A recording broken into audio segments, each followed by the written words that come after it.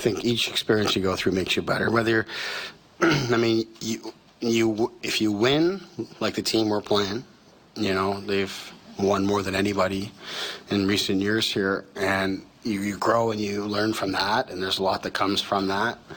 There's a lot that comes from going through what we've gone through as well, and there's growth inside of that. So, whether it's the guys who have been through it or the guys who have come in to add to the group, collectively it feels different. I think that's why you end up on the right side of these things. I don't know. It's a strange game, how our sport works out, but certainly feels different. And things tend to go your way when that's the case, but let's not get carried away. We've got a tough task ahead here to finish this series off. Game 4 is always the toughest to win. That is Sheldon Keefe, head coach of the Toronto Maple Leafs. Big win last night in overtime. Big comeback in the third period, down 4-1. You know the story. You watched it. You read it. You've thought about it. And I always enjoy watching either coaches or players or fans just try to nail down what is different about this year's edition of the Toronto Maple Leafs. And again, right off the Tampa Bay Lightning at your own peril. It is still the fool who bets against the Tampa Bay Lightning, even though they're down 3-1 in this one.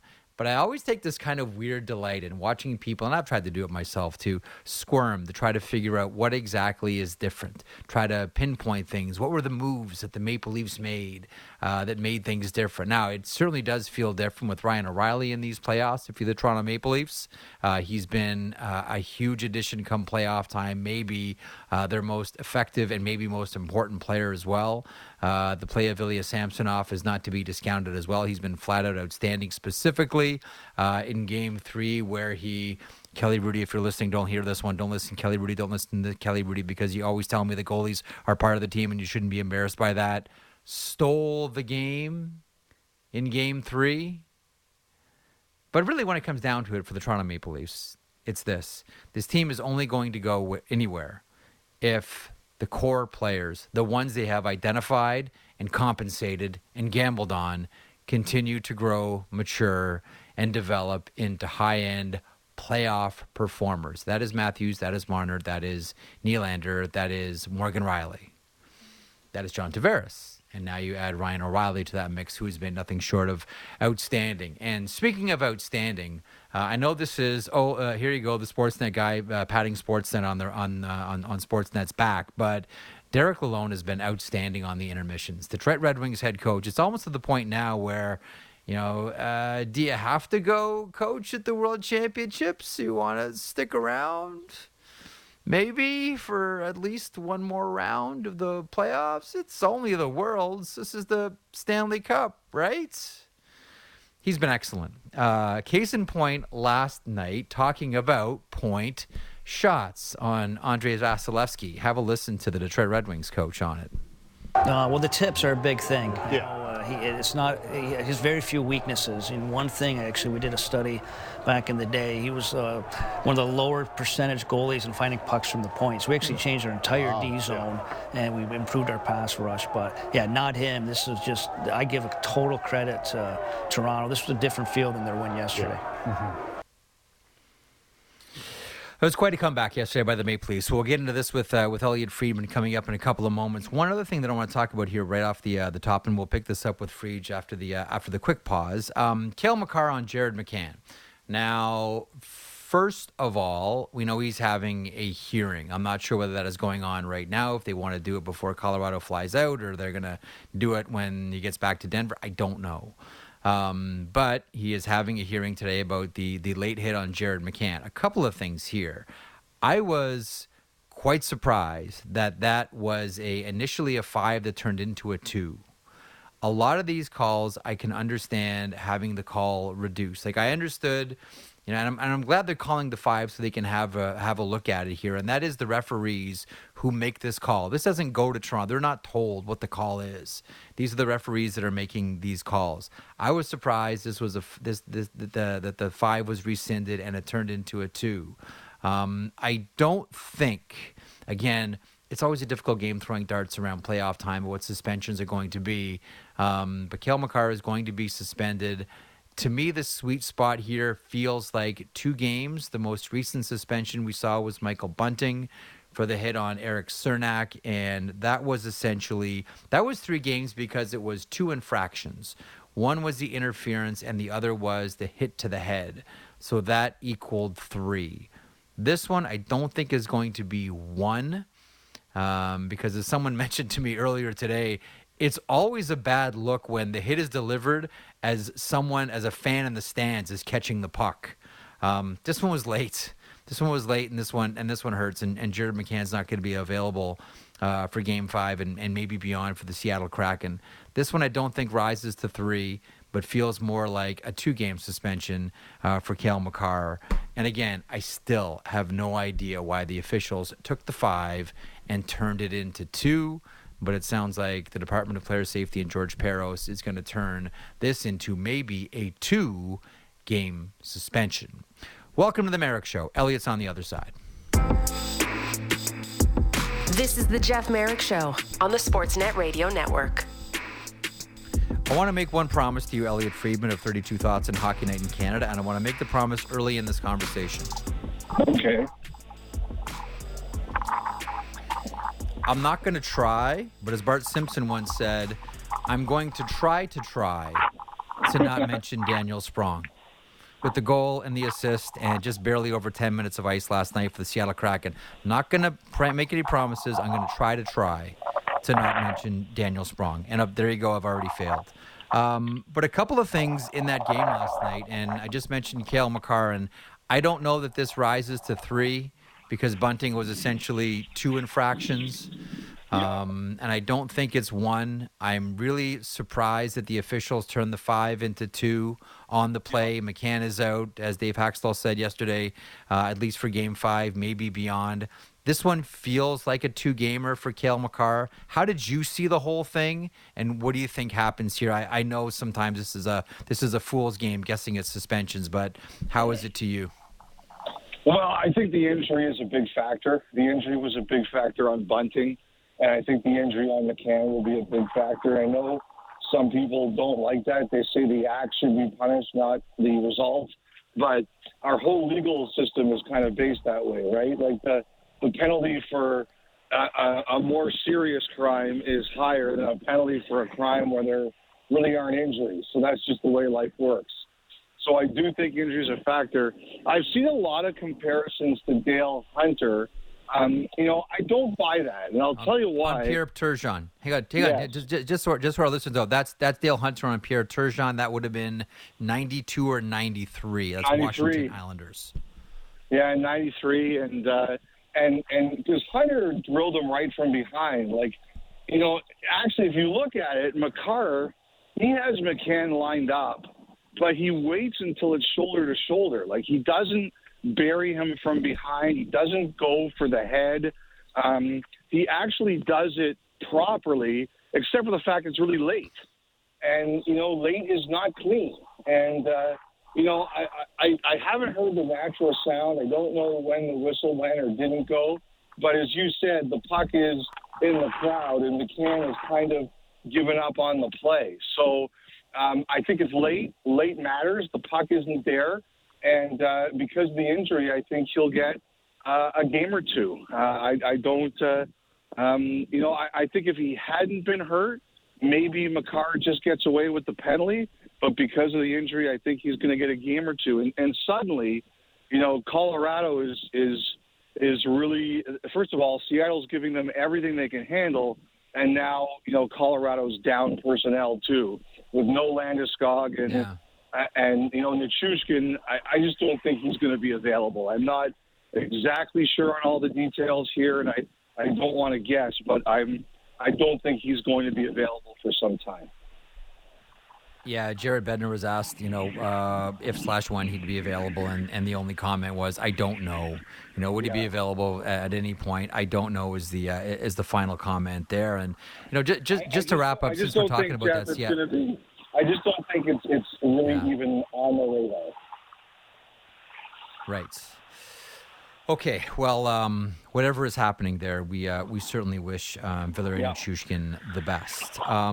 Quick follow-up on that game. All of a sudden, we have a series here, and Jordan Eberle is used to scoring big goals. We've seen it going back to the World Juniors in Ottawa in the semifinal against Russia in the dying seconds. And there's Jordan Eberle, the wily veteran, with the OT winner as Seattle surprises Colorado. And all of a sudden, Elliot, this track meet of a series, because again, last night, that was a fast game, is now best 2 out of 3. Yeah, it's, like we talked about how, Colorado had the advantage of the elite talent that, Seattle just doesn't have anyone at Colorado's best level when it comes to their players. Yeah. Well, now you're 2-2 in the series, and you're going to be missing Makar maybe for a game, if not 2. So that would obviously be a huge loss for the Avalanche. And the thing about series like this one, like you'll remember, Patrick Roy's last playoff series was when Colorado lost to Minnesota. And this kind of reminds me of it. The Avalanche were the huge favorites. They had all those Hall of Famers. Minnesota was Jacques Lemaire's gang of misfit toys playing a disciplined system. And as the series went along, they began to believe more and more, right?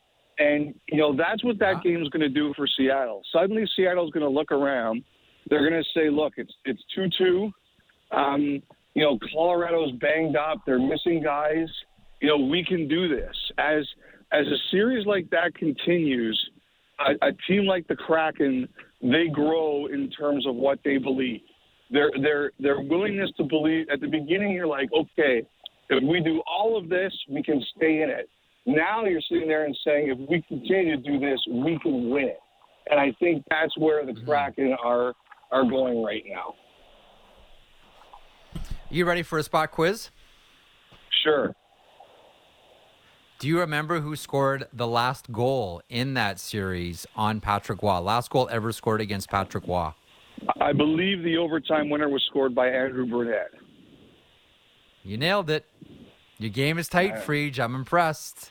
Yeah, I'm very impressed. Bruno got the goal. Andrew Burnett. Very good. I remember that goal. I was watching it. I don't remember where I was, but I was watching it from a bar, I know, and the sound was off. Shocking. We were watching it on TV, I know. Big stunner. But we were watching it on TV, and I just remember the wild celebration as they won it. Crazy times. Okay, the Toronto Maple Leafs have now won 3 games in a row against the Tampa Bay Lightning. Their job is to win 4 games in a row. And listen, I mentioned off the top, is the fool that bets against the Tampa Bay Lightning, right off Tampa at your own peril. But I'll tell you, Game 3 was all about Samsonov and O'Reilly. Last night was cue the comeback, down 4-1, 10 minutes left. Normally that's checkout time for a lot of Toronto Maple Leafs fans. Time to leave Maple Leaf Square, time to see what's in the fridge, time to see what's happening with the other games, maybe check your emails, maybe tuck in early. Matthews with a pair, cues the comeback. Alex Kerfoot with the overtime heroics on the tip. Derek Lalonde mentioning, redoing the defensive formation based on tips and visualizing pucks from the point. Really another great intermission by him. Your thoughts on what happened yesterday? Because that, I'll be blunt, and I think this is echoed everywhere. That did not feel like a Maple Leafs game that people are used to, and maybe people should get used to that being a Maple Leafs game. Yeah, what a couple of games. What a couple of games for Toronto. I mean, look, I know everybody in Leaf Nation is excited today, and this team is different and everything, and certainly it looks different. Those are 2 impressive victories. And the one thing I believe is if you're going to win 16 in the playoffs, you're going to have games like Game 3 and Game 4. And I don't care how you win them as long as you win them. And those were games Toronto would have lost for a long time. I think you just have to be careful. Like I remember when it was 3-1 against Montreal, and people were saying they've finally broken through, and we all know what happened there. And when they led Boston 3-2 and came home for that Sunday afternoon Game 6, and this is our time. And this sure looks different, and it feels different, and it really seems different. But you got to wait till you get that fourth one. I mean, I loved Matthews in the post game last night. Totally deadpan, no emotion. He just played his biggest game as a Maple Leaf. That was his signature moment in Toronto. Like, when people think about Matthews now, they're not going to think about 60 goals. They're going to think about that game if they close out the series. And all he was talking about was the fourth is the hardest to win. And that's it. Like, this is business. Like, there's no celebration right now for them. This is business. Now, I mean, the whole thing is really interesting about, what Derek Lalonde said last night, and Sheldon Keefe confirmed it this morning, basically saying there is some information they had, yes. But, one of the things that we talked about in this series was it looked like for the first time Toronto was a deeper team than Tampa. And that sure is looking like the way it is right now. I think they're deeper, and I think that's a major difference. There's one player that I keep swinging back on here, and I think a lot of us do, and we certainly did in Game 3, and that is the presence of Ryan O'Reilly. Now, I know that this wasn't, a spectacular season for Ryan O'Reilly, either in St. Louis or in Toronto, but, what's the old Bergevin line? Some players get you there and some players get you through. I mean, I don't know. Like, last night was spectacular by Austin Matthews. Make no mistake about it. Ilya Samsonov has been excellent outside of Game 1 for the Toronto Maple Leafs. But the guy that I keep swinging back to here, and I want to get to Matthew Knies in a second and talk about the bunting situation. But the guy that I keep swinging back to is Ryan O'Reilly, and just how different the Maple Leafs look and play and feel with him in the lineup. And again, case in point, last night, I know Morgan Rielly was great, the shot, Kerfoot with the tip, and Matthews' goals, etc. But so much of this is happening because of Ryan O'Reilly, Freach. I think O'Reilly has been huge. Like, we talked about this the other day. You take a look at all of the players the Leafs have brought in over the last few years to get this young group over the hump. And O'Reilly's had the biggest impact on the ice. Like, I think a lot of guys like Hainsey, Thornton, Spezza, they had huge impacts at times on and off the ice. But in the biggest minutes in the playoffs, nobody's had a signature moment like O'Reilly has. And you know what? After O'Reilly, Shen might be second. Like, he's had a monster of a series. He has played extremely well. Like, with his presence and just the way he's played. I think that, like I said, I just think they're deeper.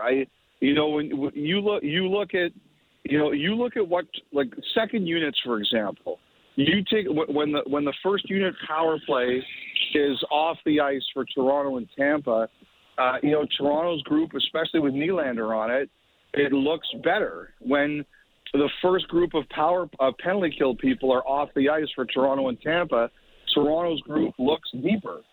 And, I just think that, and the deeper you go down the lineup, Toronto's group looks deeper. And I think that's been a huge difference. And it's important, Samsonov in the biggest moments has been the better goalie. And we haven't seen that a lot against anyone in Vasilevsky the last 3 years. Yeah, bracket Vasilevsky for a second. I want to swing there in 1 second, but Sheldon Keefe on Matthew Knies, and this is all under the umbrella of, the Michael Bunting suspension is now over. Quotes, Matthew Nyes is certainly not coming out of the lineup. He's done a terrific job for us. He's a guy that has definitely earned his spot and the opportunity to continue to play. Shift in, shift out. Like the kid is growing in confidence and making plays and pulling pucks off, off the red line behind Samsonov, and like every single shit. And listen, again, I'm going to swing back on O'Reilly here. I think a lot of it's because of Ryan O'Reilly, but still, you can't do it. You can't take this kid out. He's too good, and you just know the points are going to come. Like the way he's playing, like no way. No, you're not taking him out. I mean, as you said, he probably made the single biggest play of the game last night in sweeping that puck off the goal line. Also now he's a top six forward. He was started as a third liner, and now he's playing with Tavares and Nylander or Marner, whatever combination Keith is throwing out there. Like at this time of year, you can't fool people, right? Everybody knows who deserves to be in the lineup, and he deserves to stay in. I mean, it's going to be interesting. Like, that Keith is not taking out anybody who can play center. So Kerfoot's not coming out. I mean, especially not after last night, and we all know Keith loves Kerfoot. Kerfoot's not coming out. Achari's not coming out. It was a good game. Good game. Comp's not coming out, and Achari's not coming out. Well, I got to think it's either Aston Reese or Lafferty or something like that. Like, I got to think that's who it is. Yeah, it's they have an extra day, so I'm sure Maple Leafs fans will be quite calm about the entire conversation for the extra day here, and we'll just put it on the back burner. Winnipeg Jets, meanwhile. Anything else on Toronto you want to get off your chest, or are we good to move on? No.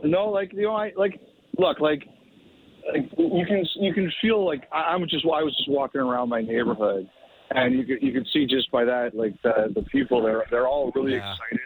I love the way, again, I love the way Matthews played last night, and I love the way he was in the post. Like, there's nothing to celebrate here. You got to win the fourth one. Like, we all know that. In this city, we all know that by now. That is true. Backs against the wall time for the Winnipeg Jets, and Mark Scheifele leaves the game, and they get doubled up by the Vegas Golden Knights, and it's Brett Howden with a pair of goals. Laurent Brossoit, excellent in this one as well. No tomorrow, backs against the wall, all the cliches apply. I always wonder, and maybe the real answer is goaltender, but whenever a team loses their number one defenseman, like you look at how different Tampa looked at Game 2 without Victor Hedman, and you look at the Winnipeg Jets without Josh Morrissey. This is a story, Elliot, we've seen so many different times. When you lose your big dog on the blue line, the effects are everywhere. And is that what you're seeing with the Winnipeg Jets? We know about the injuries and Ehlers, etc., but losing Josh Morrissey is a real tough one for Winnipeg. Yes, it is huge. But the thing is, like Vegas has nothing to apologize for. I mean, that's part of the attrition in the playoffs. But I just look at this Winnipeg team, and you're sitting there and you're going, what's next? Like what is going to happen next? And, Morrissey tries to play, he lasts a shift. Scheifele tries to play, he lasts a shift. We don't have Ehlers, you don't have Perfetti. You're absolutely running out of people. And if you're the Jets right now, you cannot fault the effort. Like they are, they came back from 4-1 down and lost in double overtime on Saturday. It was a 1-goal game yesterday. There was nothing that late, but they've done they've done everything they can to give everything they have. And make life difficult for Vegas. Like, they have made Vegas earn it. But, I just think you reach a point, you can't, look at that Vegas lineup. It's such a good lineup. And you talk about missing number one D. Well, Vegas's number one guy is playing great. Petrangelo looks like 2019 Stanley Cup winner Petrangelo right now. And it's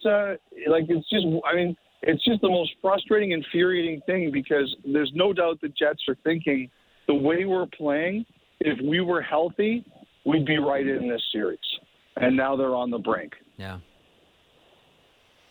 Tough sledding for the Winnipeg Jets, and then the real questions begin once this series is over. They're down 3-1 to the Vegas Golden Knights after last night. All right, New Jersey Devils and New York Rangers. This is like that. Remember that Calder Cup series? I'm trying to remember what year it was, where it was Adirondack versus St. John's, and it was a best of 7, and it went 7. Adirondack won, and not a single home team won any of the 7 games. That's what this one feels like. The Rangers are winning at the Rock, and the Devils are winning at MSG. 3-1 is the final. We talked about Akira Schmid yesterday. He's the number one netminder for New Jersey, period.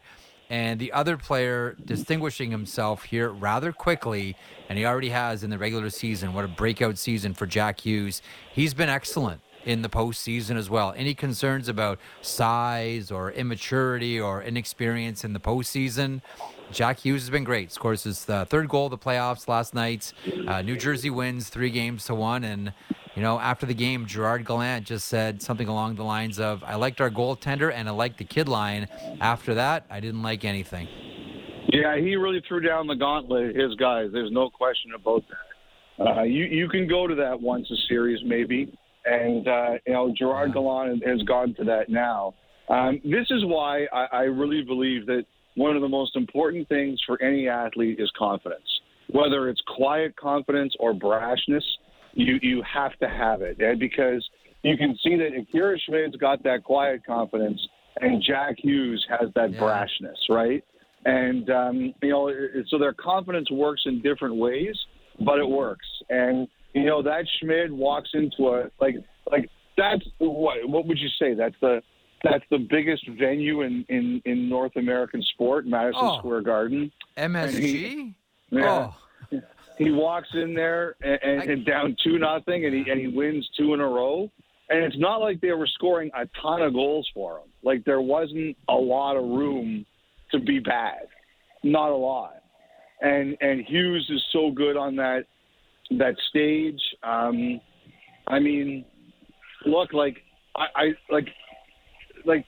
To me, it's going to come down to which of these teams really starts to score again. Like, these are really low-scoring games, and they're tight. And the team that's going to win here is someone's going to put up a 5, I think, or a 4 in one of these last 2 or 3 games. And that's the team that wins the series, because there's too much offense here. Too much.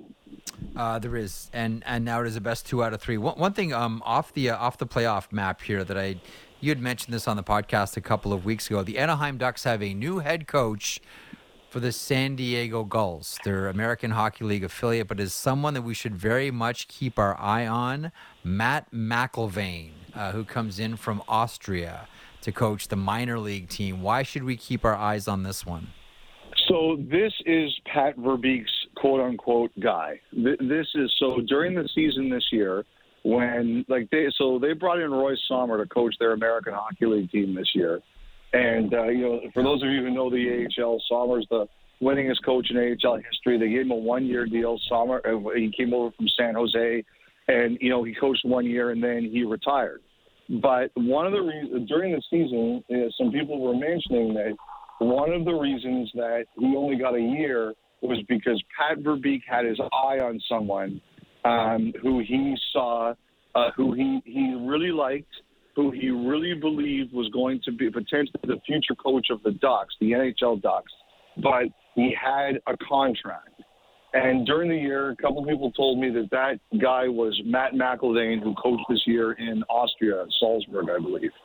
And so, there were a number of people who said to me, when his contract's up, who's going to be in the Anaheim organization, likely starting in the AHL. And I'm glad to report, Jeff, that one thing I actually said this year turned out to be correct, because that's exactly what's happened. And this is someone I don't know. I'm sure we'll hear more about the history between the two now and why Verbeek really likes him. But someone's, and boy, this is going to be a tough one. This comparison I'm not sure they're going to like me saying this, but what someone said to me this year was, like, Verbeek saw McElvain as, like, his John Cooper. So, we'll see where this all goes, and we'll hear what they all have to say, but that's the guy that Verbeek has liked for some time. And like I said, it's nice something I said actually turned out to be true. All right. Well done. Congratulations. You nailed that one. They also still have a head coaching position with the Anaheim Ducks to fill here as well. And that's going to be an interesting dynamic when, Verbeek's handpicked maybe future, John Cooper is sitting in AHL San Diego and you're the guy coming in to coach the big team. It kind of makes for an interesting dynamic, does it not? Well, the one thing I'll always say is, like you have to get there first. Like, you can say, okay, this is a guy I really believe in, but now you've got to show you can do the job at this level and then take the jump. Like I would, Yep. Like I would say to someone, if you're afraid to take that job, I mean, the only reason I think that anyone might be wary of the Ducks job is that you're not going to be set up to win there for a while. Like, I think that's probably, there's only 32 of these, so somebody's going to want it, but you're not going to be in a position where you can win for a while. So that's probably the only concern. You shouldn't be afraid to take, like if it was me, I would just say, give me the chance if I really believed I could succeed there. I think most, if not all, coaches are the exact same way. Just give me the job. I'll show you what I can do. Yes. Islanders, Hurricanes tonight, Wild Stars, Kings, and the Oilers. Louis DeBrusk coming up in a couple of moments. Before I let you go, which of these games tonight do you feel the spiciest about, Elliot? Oh, that's a good question. Minnesota, Dallas, and I would rank them in order. Kings, Oilers, because I'm working that one. So because I'm working it, I'll say it's the most interesting because it's me. Number two, because you're on. Believe me, that's not the reason it's the most interesting. I can assure you of that. I mean, Wild Dallas has been just an incredible series, and you can't tear yourself away from it. And sorry, Hurricanes, Islanders fans, I'd rank it third. But hey, like, the Islanders gotta stay alive, and we've had one signature, we've had three signature Carolina performances and one signature Islander performance, and that's why we are where we are. Yes. Need goals on the power play. Thank you. All right, we'll hit a break there. Thanks, Fried. Enjoy the rest of your day. We'll watch for you on the Magic Eyeball tonight. All right, buddy. Take care. Sweet you later. Elliot Friedman from 32 Thoughts and Hockey Night in Canada.